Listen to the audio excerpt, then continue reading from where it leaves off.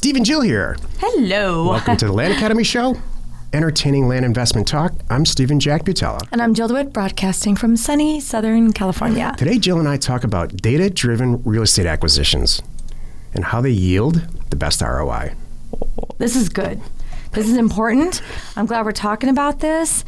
There's lots of other ways to do this, but there's, the whole point for me is if you can't get on board with data, you're going to be left behind. It doesn't really matter what you're doing. You're going to be left behind. Somebody asked me recently, hey, give me the elevator pitch on what you guys do. I don't understand it. Jill and I were looking at a boat. Yeah. And the broker said, what do you guys do? And I said, we buy a lot of land and we resell it. And he said, well, give me the elevator pitch. I don't understand. People ask this stuff. I'm sure you're all in the land business too. They ask you some version of this all the time. Exactly. I said, we use data, unlike everybody, to buy and sell property for less than it's worth at that current moment. And the light bulb went off. And so I decided to make a show out of it. I agree. Like everything. Before we get into it, let's take a question posted by one of our members on the landinvestors.com online community. It's free. Jacob asks, has anyone had trouble purchasing land in the Midwest region? It could just be my mailer or price. However, I've had more success marketing and purchasing in the Southwest region and was wondering what the issue might be. Good question. Great question. I have a really simple answer. You go first. My answer is no.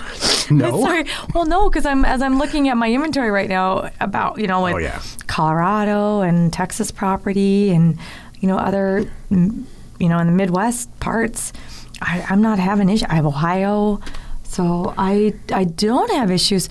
So what Jacob means is this, in my opinion. I'm guessing it's a little bit of a pricing thing.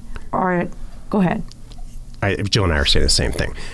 What he's saying is, I seem to have a lot better luck buying properties at $100 an acre in the Southwest than I do in the Midwest, and he's absolutely right. That makes sense. Yeah, you do have to change your pricing. Like I was just looking at this Colorado property that we sold. We bought for $6,900 and sold for $36,000. Mm-hmm. So, and it was fast. Colorado sells fast. It does. I can't remember the name of the county right now, but I was just looking at it. So, but yeah, it's not a $100 an acre transaction. It's a much more expensive thing. So, spend some time. I'm sure you're going to say the same thing. Spend some time and do all the stuff that you know how to do. Looking for, what Steven says, looking for those areas where there's consistency and you can kind of figure out some pricing. I'll take it a step further. And this is like a life comment. And I'm from the Midwest, so I can say this stuff. Everything's more difficult in the Midwest. Buying real estate's more difficult. Going to DMV is more difficult. Going to the post office is more difficult. Relationships, maybe. Yep. Growing up in the Midwest is a lot more difficult than it is in the Southwest, and on and on and on. So why would buying land That's funny. be any different? That's hilarious. I hadn't thought about that. So this, based on what you just said, I'm mailing nothing but Hawaii. That's all I'm doing. I'm doing Hawaii. Let's see. I'll stick with San Diego's good. Let's see. Where are all the laid back people and the relaxed people? Those are the only markets I'm going to work in from now on. Actually, this could be good. Maybe Puerto Rico. Hey, they seem pretty relaxed. I checked the data.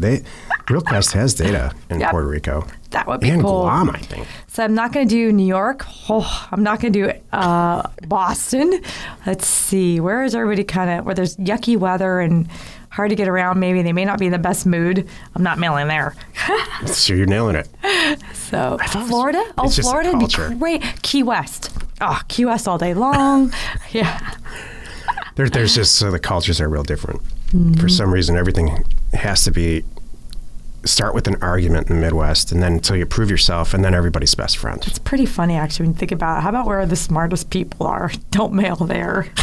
Smartest? Yeah. All right. I'll bite. Where are the smartest people? Because I have a lot to say about this. I would say... You know what this is, the Jack and Jill show. I would say, the major cities, L.A., New York, San Francisco... I would maybe not. We lost 80% of our listeners. No, wait a minute. They're all members. They just don't mail there. Jill, since we're talking about it, Jill and I are starting a show next month called The Jack and Jill Show. And it's not about real estate at all. We just launched, by the way, this week, the House Academy show. So we're kind of separating what we talk about. And I think where smart people live is the perfect topic for the Jack and Jill show. Thank you very much. Because you might make different decisions about where you want to live. But yeah. I mean, since we moved to Los Angeles, I can safely say some of the smartest people I've ever worked with or ever known live here. Isn't that funny? Yeah. And that's not what I thought I was going to get into. No, he thought it was going to be a bunch of hippies and nobody wears shoes. That's what I thought. And nobody cares about it. And everybody works an hour a day from the beach. Yeah, on their laptops or their phones. And they're all like falsely rich because they bought their house for $60,000 and it's worth $6 million now. Right. Which is not untrue. Exactly. But yeah, there's some of those, but there's a lot more people that really work hard to be here, like us. Today's topic? We were not that fortunate, sorry. Wish my parents would have held on to a house or two. But anyway, another topic. I just wrote a blog about, actually, it's a house-driven thing, and it's perfect parlay to what you just said. My parents, the first real estate deal that I was old enough to remember was a house deal, of course. Mm-hmm. They bought the property for $13,000 and sold it. We co-wrote this blog. Bought the property for $13,000 and sold it for $87,000. Mm-hmm. And we lived there for, 8 years. And I remember saying this, and I don't remember saying it. I remember my parents' reaction to me saying this. Well, why don't we just buy all the houses on the block then? Oh, yeah. And here we are, 50 years later, or whatever it is, 40 years later, buying all the houses on the block. Right. How did they respond? Oh, you don't understand, yeah. Steve. Just sit there in the back seat without your seatbelt on. Exactly. Today's topic, data-driven real estate acquisitions and how they yield the best ROI. This is the meat of the show. So we're standing in this substantially large boat, explaining to this broker who's got ADD like the rest of us, wants to know very quickly why we can afford a boat like this, and we buy and sell land. Oh, that's great. Why are you guys any different? Because other people do that. Well, it's all data-driven, and then it's over. Oh, I understand. No, they don't. He understood. Oh, okay. Absolutely. Most people don't. I usually use this I personally use data to stop the conversation. That's what I mean. Yeah, That's what happened. Oh, okay. But did you think he understood? Yeah. Okay. He understood data, but doesn't really understand what's going on. The people in our group, in our membership group, or any of our groups, and I think we're doing a show about this tomorrow, so I don't want to talk about it too much. It clicks. What do you mean? So I don't have to drive for dollars? I don't have to gas anymore? I don't have to send out postcards? I mean, I have all the information about... weed through thousands. No, you just send out the offers and let them come back. Exactly. So... it's all about the data. Everything's about data. That was my whole thing. For me, this show is two parts. One is... whatever industry you're in, I mean, I was just thinking about this today. I'm always listening to business stuff in the car, and no matter, you have to be looking at data. We were talking about this. I don't care if you're Pepsi, you brought up Facebook. I mean, think about these companies. It doesn't matter. You could be a Sunglass Hut in the mall, and you need to be thinking about data. You could be selling cookies. You need to be thinking about data. Where are your customers coming from? Do you have an online presence? And everything. And so it's not just us. But then data is important. And then in our world, you need to really use data to fine-tune what you're doing, probably as should everybody. You should be using data to fine-tune your customers who buy your cookies so you accurately price your cookies to sell quickly. Period. It's the same with us. Well said. Thank you. If you're a used car dealer and you're reaching people, you should know exactly who lives within a mile of your used car dealership, right.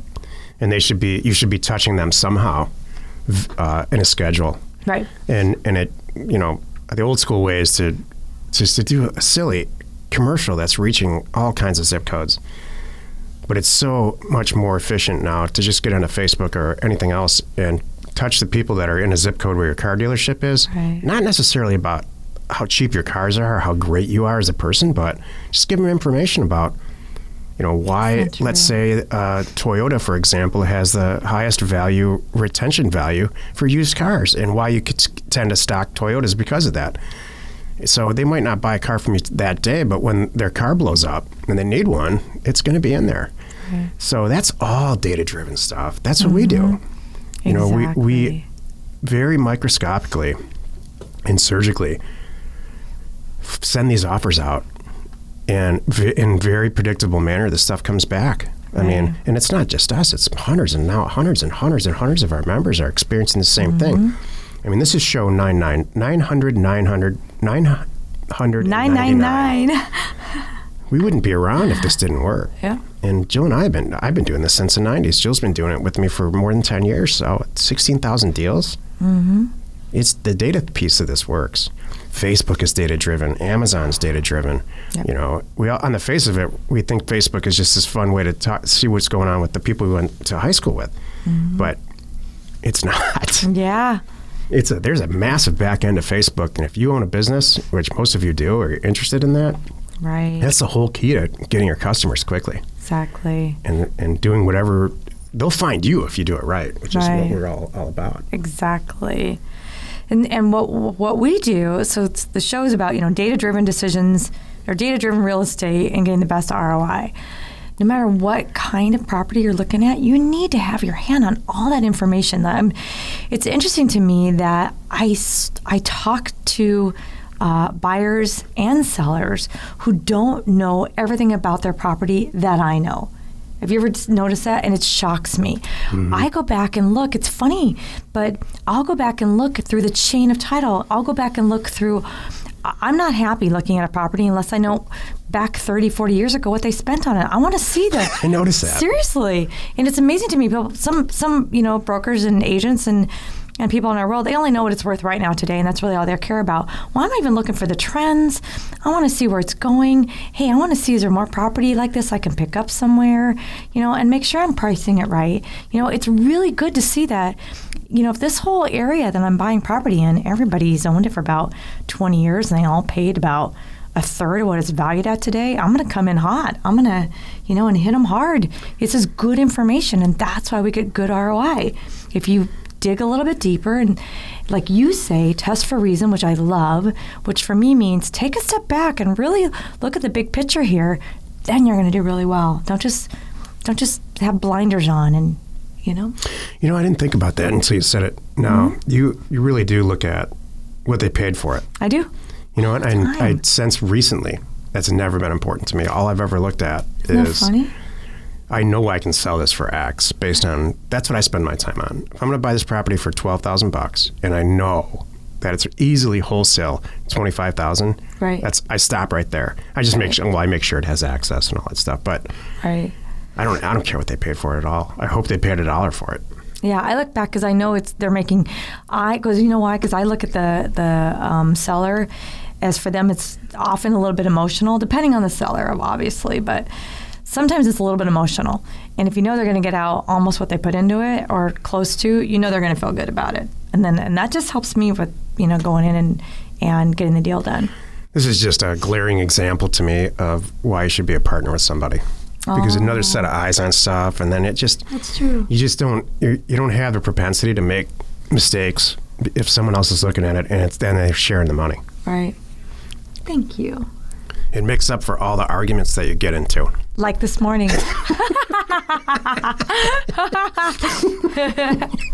That's something for the Jack and Jill show. There we go. Hey, we know your time's really valuable. Thanks for spending it with us today. Join us in the next episode called Episode 1000, Yay! The Story of Land Academy. 1,000 tomorrow. I can't believe it. I can't either. And we answer your questions posted on our online community, landinvestors.com. It is free. You are not alone in your real estate ambition. I have something to share. Offers to Owners is doing a huge special, and it's only this week. FYI, between now and Friday, any offers to owners, direct mail orders over $500 get 10% off. No limit into the number of mailers or orders that you place. So check it out. Wow. Offerstowners.com. I know. They didn't ask 10%? us. I know. That's good. Yeah, they didn't ask us. No, they didn't ask us. It's all good. We're going to have a profit. We're going to be a non-profit. O2O will be non-profit this week. Oh, this week. This week. Oh, only it's for only a 1 week. week. Okay. Only for 1 week. Hang in there. I can live with that. Okay. Wherever you're watching, wherever you're listening, please subscribe and rate us there. We are Steven Jill. Information and inspiration to buy undervalued property.